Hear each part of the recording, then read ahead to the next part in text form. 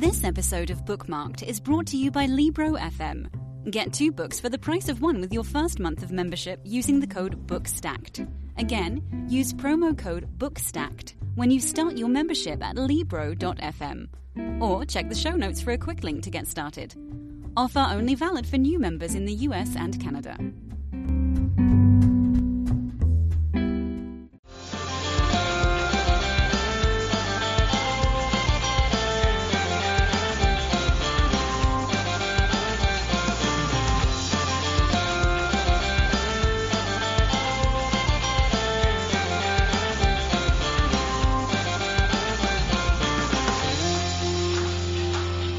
Hello, everyone. You are listening to Bookmarked, a YA book podcast. It's like old times because I'm driving. My name is Saul, and I'm joined today by 2 other members of the Bookstack team. The first is Christy. Hey, guys. And then Spencer. Hi, everyone. Yeah, thank you both for being here. I'm super excited to jump into this episode because this is our final book club discussion of the year. I hope everybody doesn't mind if I kind of jump into a little mini retrospective here. But the book club was a brand new thing we launched this year. We didn't know if we were going to keep it. We were experimenting with it. We read 3 books, the first being Concrete Rose by Angie Thomas, then Legendborn by Tracy Deonn, and now finally Iron Widow by Xiran Jay Zhao. And when we first set out to start this series, we wanted to highlight diverse books with diverse voices. And I really do feel like each book we've read has had its own unique twists and messages, and each has brought something special to the landscape of YA. And I can at least say for myself that it's been a huge joy to read each of these books. And I also feel like our listeners have enjoyed these book club episodes. We've noticed a couple of you on Instagram tagging us in your posts about the books we've read. And that brings us a lot of excitement to know that there are other people out there participating with us. And then I'll also mention, too, that these book club episodes have been up there as some of our most popular episodes of the year for 2021. So overall, I'd say it's been a lot of fun. And next year, we're hoping to fit in 4 books rather than 3, because it's definitely something we want to keep going. And just a thank you to anybody who has participated by listening to our book club discussions. If you've enjoyed the book club series that we've been doing, please leave us a rating and review in Apple Podcasts or anywhere you might be listening to us. And I think with all that said, the last thing I wanted to go over are just a couple of content warnings. First off, we will be discussing Iron Widow in depth, which means that there are going to be spoilers. So if that's going to be an issue for you, like you're not quite finished with the book yet, put us on pause, finish reading, and then come back and listen. And we do hope you do come back. We'll be here waiting for you. And then I just want to echo the content warning found at the beginning of the book. I don't know, because the show isn't scripted, I don't know how much we're actually going to dive into these topics specifically, but I feel like there's a good chance we'll touch on them in some way. So again, this comes from the book. The story touches on topics of sexual violence and abuse, suicide ideation, sexual assault, alcohol addiction, and torture. And we just want to make sure our listeners are aware of that before proceeding. So with all that out of the way, let's jump into our discussion about Iron Widow by Xiran Jay Zhao. All right, so Iron Widow was billed as Pacific Rim meets Handmaid's Tale. And I feel like that was very appropriate. And I point that out because sometimes when it comes to comp titles, I feel like the book doesn't actually quite fit it, but this one for sure does, in my opinion, at least.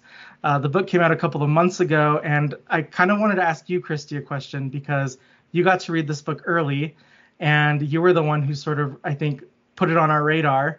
And I was just kind of wondering, what was it about this book that caught your attention? Like, did you find it while scrolling through NetGalley, or had you been following the author because I know they have a large YouTube channel? Or was it just the general hype on social media? Just what kind of drew you to this book? Yeah, so I got the book early, and it was because on NetGalley, they had like a special where, like the read now. So I was able to grab the book then. And so, I read it back this past summer, actually, and I was in a huge reading funk. So it kind of took me out of that. So I was really happy. And what you said about Pacific Rim. I'm a huge fan of Pacific Rim, and I think that's what really drew me into this story. So yeah, that's what I really loved about it. That's neat. And I do say I feel like Pacific Rim and Handmaid's Tale were very appropriate, but I also say that a little ignorantly because I've never actually seen Pacific Rim. Based off of what I've seen from the trailers, it just felt like it fit in really well. So that's awesome. The reason I ask you that is just because I actually didn't know a lot about this book before it became a contender for our book club. I think toward the end of the summer, when there was probably a lot of hype being built up, I took a massive step back from social media. And then in September, I took an even bigger step back from social media. And I'm only just barely returning to like Twitter just in the last week or so. And because of that, I knew nothing about this book and some of the discussions about the barriers it was breaking down. I really only had the book synopsis to go on. And I am familiar with Xiran Jay Zhao's videos. I have seen them. So I kind of had a little bit of an idea of what to expect because of that. But otherwise, I really went into this book blind, having missed all of the discussions leading up to the publication and then also when the book was actually published. Just really quickly, all three of us have come with a takeaway or two for this book that we're going to discuss here. And I figured I could just start by saying that having jumped in knowing nothing about this book, really, my takeaway is that I found this book to be very challenging. And I don't mean to say that it's challenging and that it's difficult to read or a chore to read. I want to make it clear here that I actually really like this book. It's got some surprising characters. It's got some fantastic twists. It's got some very strong, memorable messages. So when I say it's challenging, what I mean is I feel like this book wants to challenge the reader. I felt like this book, as I was reading it, was challenging my expectations, especially my expectations of what a hero or a protagonist should be, and also my expectations, which, man, this one really floored me, my expectations of love triangles. And sort of, wow, I was stunned and had to reread that part of the book a few times. But I just love that Xiran Jay Zhao clearly had reader expectations in mind when they wrote the book. At least I feel like they did, especially when it comes to tropes. And I got the sense that they were having so much fun as they wrote the book, just having fun dismantling those tropes and undermining reader expectations. And for me, as the reader, it was a lot of fun to have myself challenged in that way. And I'm just curious, did either of you feel that yourself as you were reading this book? Yeah. So I actually read their Goodreads review on this, and they talked about how everyone in the publishing, they told them that it was going to be a challenge, that they should go with the typical love triangle trope in YA, but they really wanted to break down the barrier and do a polygamous relationship in this book. So I think that was the biggest, whoa, this is in YA kind of thing. So I really love that, actually, because I haven't read any other books that had a polygamous relationship. So yeah, that was actually one of my favorite aspects of the book, definitely. So I want to make sure too, is the word we need to use polygamist or polyamorous? Or is it, when I think polygamist, I think one man with a bunch of wives. Oh yeah, I guess that's true. Okay, yeah. Hey everyone, this is Saul from the future. I am currently editing this episode and I decided to quickly Google polygamist and polyamorous, which I hope I'm pronouncing that second term correctly. So apparently polygamy is gender neutral, which I didn't know, but it does typically involve spouses, so there usually is marriage involved. So in this book, that isn't the case. So I think the correct term would still be polyamory. And again, I hope I'm pronouncing that term correctly, but I just thought I'd add that clarification in here really quickly. Okay, back to the show. Speaking to the expectations, one thing that I noticed in the acknowledgments of the book, and I heard Xiran Jay Zhao talk about it in an interview, they said that when they first wrote the book, they wrote it, and when they sent it off to their agent, that the feedback was that this was not YA, that this was, 18 plus or adult, but that this would never get published for a YA audience, and that they had to go back and rewrite a lot of it, and that they enjoyed rewriting it, though that forced them into kind of being creative in some new ways. And so I really felt that it did stretch beyond what you would normally see in YA. And not just in terms of like content, because everything that was in this book we have seen in other YA books in some shape or form, but just, this was different. This really felt, I like the word that Saul used, challenging. And then to add to what Saul was saying, I also felt, challenged as a male reader, I have to admit. I think it was very healthy for me to be challenged in that I've read, a lot of feminist literature and felt like, okay, I knew what to expect from a feminist YA book. And then it pushed me and challenged me to think even further, because it took me to places that I didn't think I was going to go. And so I do think that is a sign of a great book when it kind of defies your expectations, whether it's expectations of genre or expectations of theme. It pushed me beyond what I thought I was going to be getting out of this story. I feel like one of the things that was being challenged sort of too is the typical YA hero, and maybe it is because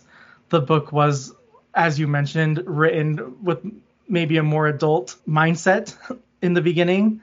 But there's something, I don't know, I really liked Zetienne. I hope I'm pronouncing her name correctly, but I really liked this character because, again, this was somebody else who surprised me.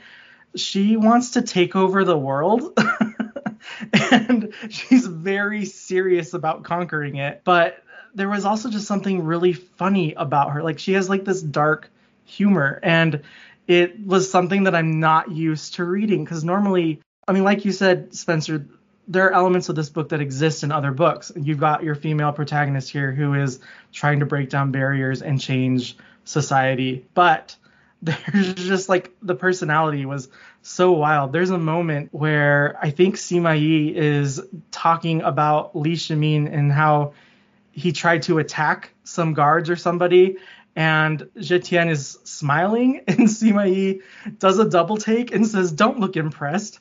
And it's just like this hilarious moment. Or even like when she's brought in front of the like authoritative figures of this world and has to like answer for what she's done. She finds the situation so absurd that she actually, like, if I'm remembering correctly, she starts to laugh. And it's just, that's not what you normally see. Like, Katniss never laughed in the face of President Snow or President Coin or anything like that, but Zetienne does. And for me, it was very refreshing and really funny, and it really makes her stick out, I think, compared to a lot of the other YA book characters that I've read over the years. Yeah, I remember one of my favorite scenes from the book is when she like comes out and is like screaming at the cameras that are filming her, and she's like, "Welcome to your nightmare." That was one of my favorite scenes. I definitely think like she's a strong YA here, and like she's probably one of my favorites now for sure. Yeah, I don't think I've found myself like cheering so hard actively for a protagonist, almost because I felt like she was destined to fail. Again, that was my expectation, was like, look, you can't just take over the world. You're being slightly ambitious. But as the story unfolded, I was just cheering like, yes, please take over the world. I want to see it happen, which, again, is great because I don't think I've ever really been actively cheering for someone to take over the world before. But in like Zetienne is such a great character that I support her in that endeavor. I just remember, what's fun about the book is that she's saying all of these things in the beginning, and I'm just kind of laughing at it, endearingly laughing. But when you get to the end of the books and she's in the dragon and everything, and she's going to go get her revenge on everybody, and I was just like, oh man, this is actually happening. Like she foreshadowed this in the beginning, and they were kind of joking about it in the beginning, but no, this is actually where the character's story is going. And yeah, it was a lot of fun. Anyway, that for me, that was probably my biggest one. I think there are a lot of other ways that I was also surprised. Li Shimin was very surprising to me. We already discussed the love triangle as well. And maybe even going back to that, I just want to say, I think it was last year, I wrote an article on Bookstacked about tropes, and just how like tropes aren't necessarily a bad thing. I feel like oftentimes, like as a criticism, we say that book is too tropey. And the problem isn't usually that the book has tropes in it. Like, tropes are very useful. The problem is that normally an author, when somebody says a book is tropey, what they're saying is that the author isn't doing anything interesting with those tropes. And in that sense, it becomes very cliche. But I think this is a fantastic example of an author who is clearly aware of readers' interpretations of tropes and cliches and is just very determined to break them down. And I in that article that I wrote, I'll link it in the show notes, but in that article I wrote about how I really liked the Hunger Games love triangle. Generally, I dislike love triangles. I strongly dislike love triangles, but I really liked it in the Hunger Games because I felt like it created suspense for Katniss and just added to the overall suspense of the games. And I talked just about how they can be used as tools. I never imagined it being used in this way at all. As I was reading the book and it was obvious that there was a love triangle being set up, I was kind of a little worried that it was going to fall into this rut, and I was so pleasantly surprised that it wasn't. It was even kind of funny because after I read that passage, I was watching a video about how to survive if you're trapped at sea, and I don't know why I was watching that. But the survivalist mentioned that if you have to create a structure, like a strong structure, a triangle is the way to go. And I was like, oh my gosh, I just read this in Iron Widow. So that was pretty amazing. Something that I really enjoyed about the romance is the way, and I love that imagery of the triangle being the strongest shape, because they really found strength in their relationships. There's this quote I highlighted. I was reading an ebook version, so it's easy to find. It says, when you cherish someone for how amazing they are, you don't pluck them from their roots just to watch them wither in your hands. You help them bloom into the incredible thing they're really meant to be. And I really love that quote, and I think that really is reflective of the characters' approach to their relationship, that they seemed fully invested in each other, in helping them to be what they're supposed to be, to reach their full potential, and that the three of them together were more able to reach that potential than any two of them alone, you know? So there was more strength in them in that love triangle as to them in their separate relationships. I think the one other thing I would say is speaking of challenging and also dismantling, I like how it's not just dismantling reader expectations or challenging reader expectations. It's also challenging just the patriarchy and toxic masculinity and all of that. I was very surprised by Lee Shamin's character. He is built in this way that you're supposed to fear him in the beginning, and then you realize that he's a huge softie and you feel so bad for him. And there were moments too, and I also like that Jetienne's expectations of him were being challenged as well.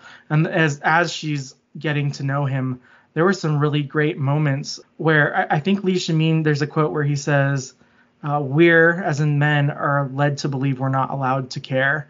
And for me, like, I'm like, oh, that so reminds me of like toxic masculinity, like this notion that men can't like cry or show emotion or anything.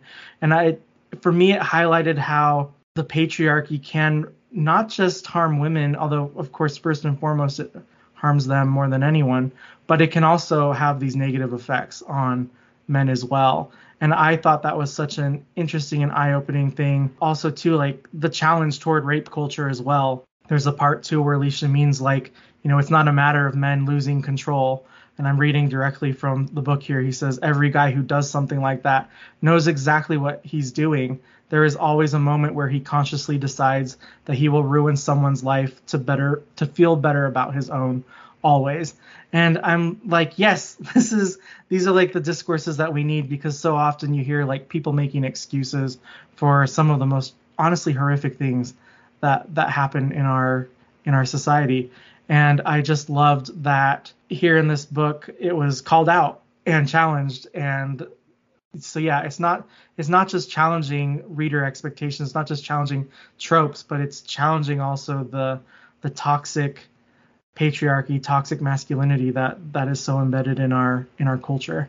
Yeah, I completely agree. I think this book dealt with a lot of heavy topics, and everything was handled really well.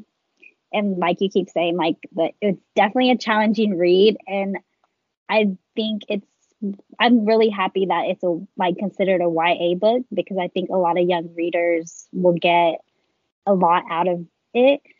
Yeah, putting on my teacher hat, I already have been recommending this book to my students. I was super happy to see it in my school library, so I was like pointing it out to some students I know who are big readers. And so I think you did such a great job summing up some of the messages that like Christy said, I am really glad that this is YA. I'm so glad to have writers like Xiranjie Zhao writing for young people. They seem to know just exactly how to deliver these messages in a way where like the messages stood out so strongly, but were so entwined within the story. Because sometimes I think I lose sight, like when I want to learn about these topics, for example, I'll typically turn to a nonfiction book or even a contemporary novel.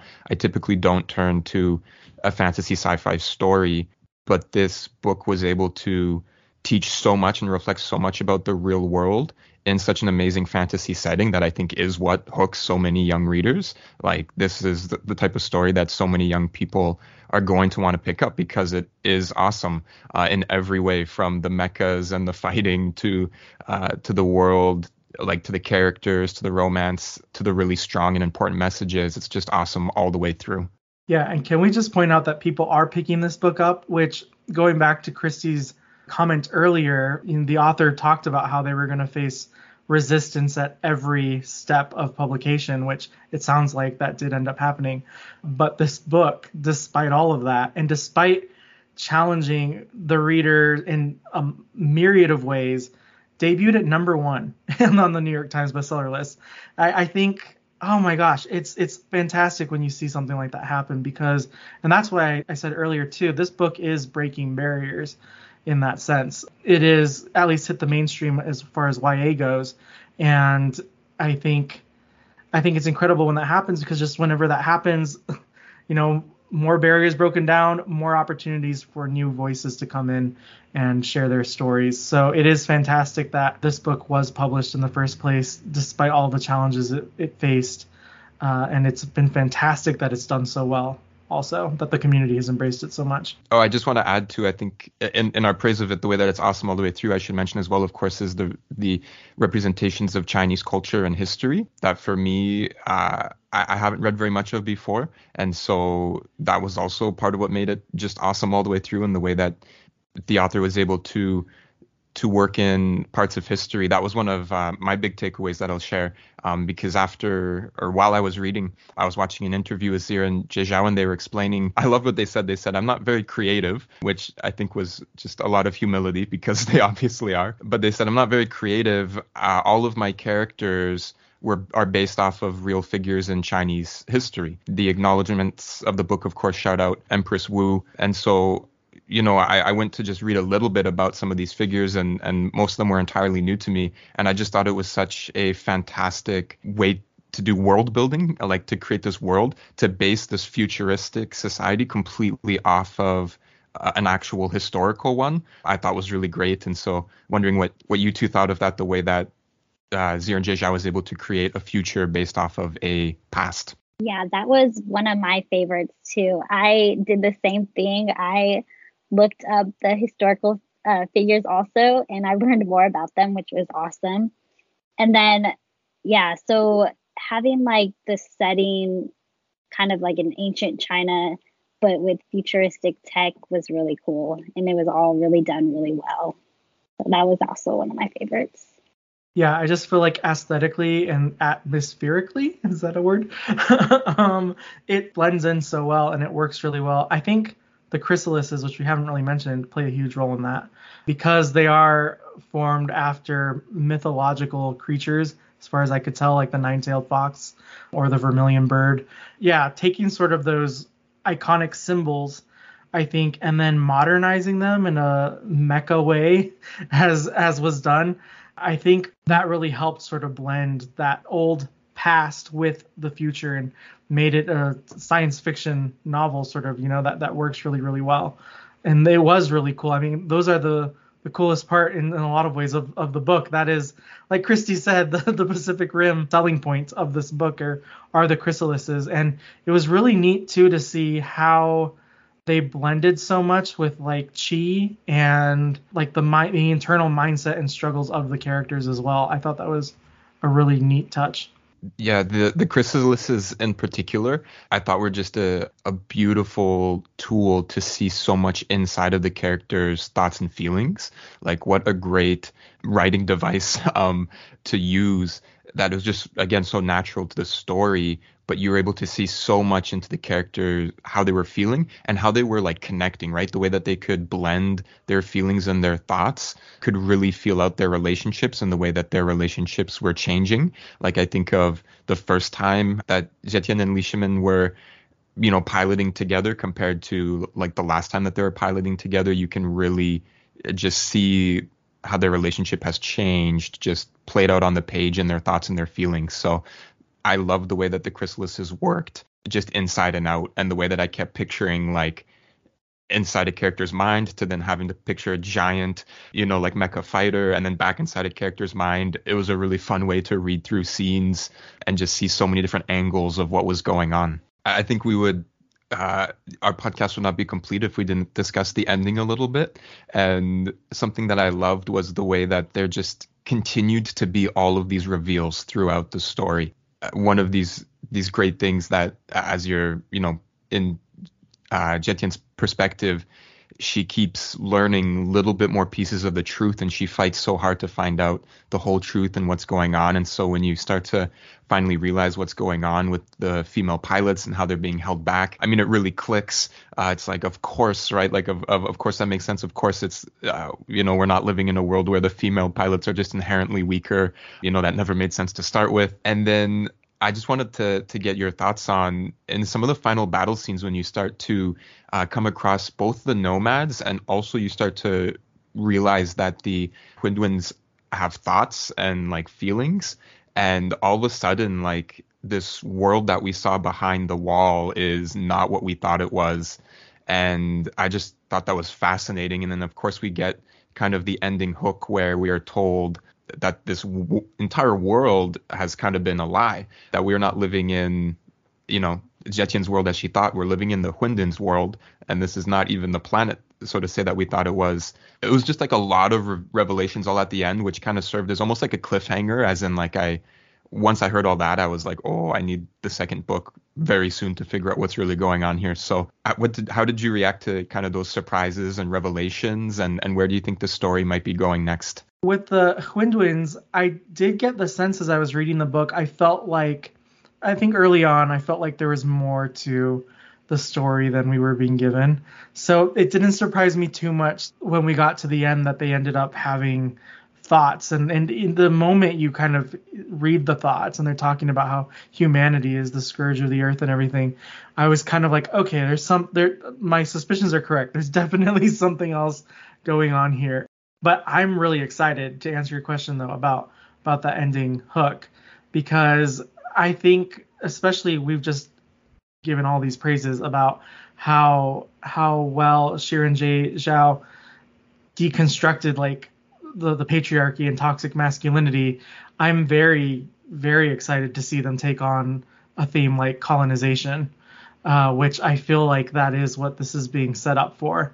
With that final twist. And just kind of curious to see how Zetian sort of reacts to that, and how she kind of tries to figure out her place in that system that has been set up. Even though she's been fighting the system, she's also been a piece of that system as well. And she's killed a lot of Hyunwins herself. And so I'm very curious to know and to see what that reaction will be like from a story perspective. And I'm very excited to see how the author might approach a topic like colonization, because I'm sure that they could do an incredible job with something like that. Yeah, I definitely agree with you on that. I'm really excited about the next book. I highlighted one of the last lines where Zetian is talking about like, what about the quiet mountain, and he's like, no, let's just take over the world. So that was one of my favorite parts, and I think that she's gonna do it.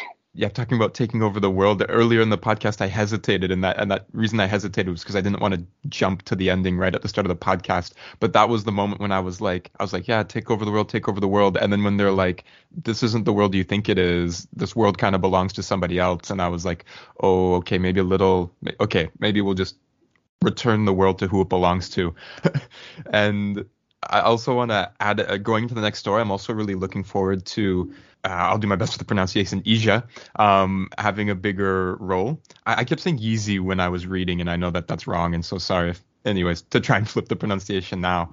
But the way his final scene as well, standing up to his father, and just that whole moment, like, where he says, like, Chetin, I believe you, and I'm going with what you say, and I trust you, was like, whew, what a big sigh of relief, because I thought like that's where it was all gonna fall apart. But he continues to just be like amazing and such a great character, and I feel like very like proud of him. Like, I'm just like, yes, I love you so much. You have not disappointed me at all. You continue to just raise my expectations. So I can't wait to see them pair up and hopefully go after Shimon and see, if we can save him. And obviously, I don't think that we've mentioned some godlike beings coming into play into this story as well. And I wonder, with a narrative heading towards colonization, I have really no idea what to expect if those godlike figures, again, will continue to be godlike figures, or if they'll be revealed that they're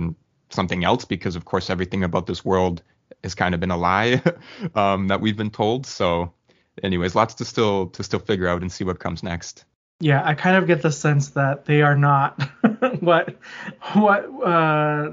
we were told, and that would be really interesting too. I mean, again, if this is the road that we're being taken, and it feels like it is based off of that epilogue, but it would be interesting too to see, sort of like these legendary or historical or figures that are oftentimes lifted up on a pedestal. Kind of be interesting to see that also be observed and looked at in a sequel, if that is what they are planning to do.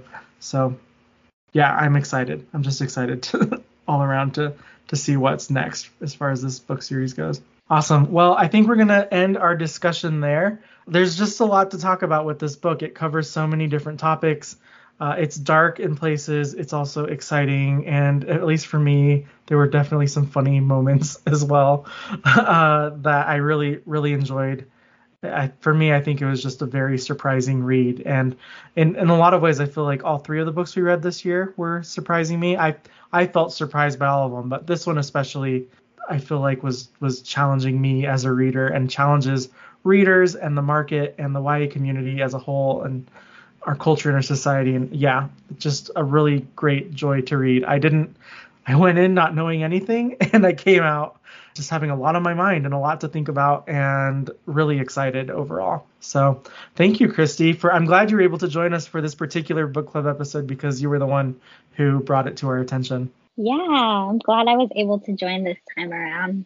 I love the book, and I'm so happy that it's getting the recognition that it deserves. So I'm glad the book community is responding well to it so far. Yeah, shout out to you, Christy, for predicting it so early. Like, I can remember your message in the Slack chat months ago, and you were like, okay, this is the book. This is the one we've got to read. Yeah, you really called it. It was a fantastic read, and hopefully, I don't know, maybe we cover the sequel in a book club in the future, but I want to keep reading it and discussing it with you all. Yeah, like I mentioned earlier, we're definitely going to have more book club episodes in 2022.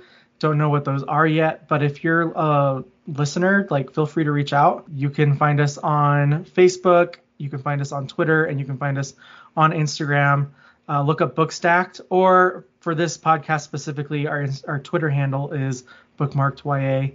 Do you two want to let people know where they can find you specifically? Sure. You can find me on Twitter at Spencer B. Miller, and you can follow me on Instagram at YA Canada Books. And I do think it would be great to hear from listeners if they have specific recommendations for our book club in 2022. If there's any books on your most anticipated lists, let us know, and you might be the one who picks our next book club book.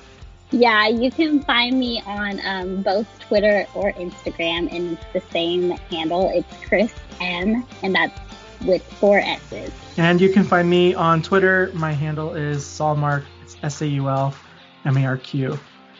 Thank you again for joining us. We are so appreciative that you've been here, and we're excited to come back and keep discussing books next month. Until then, see ya. Bye. Bye. Bye.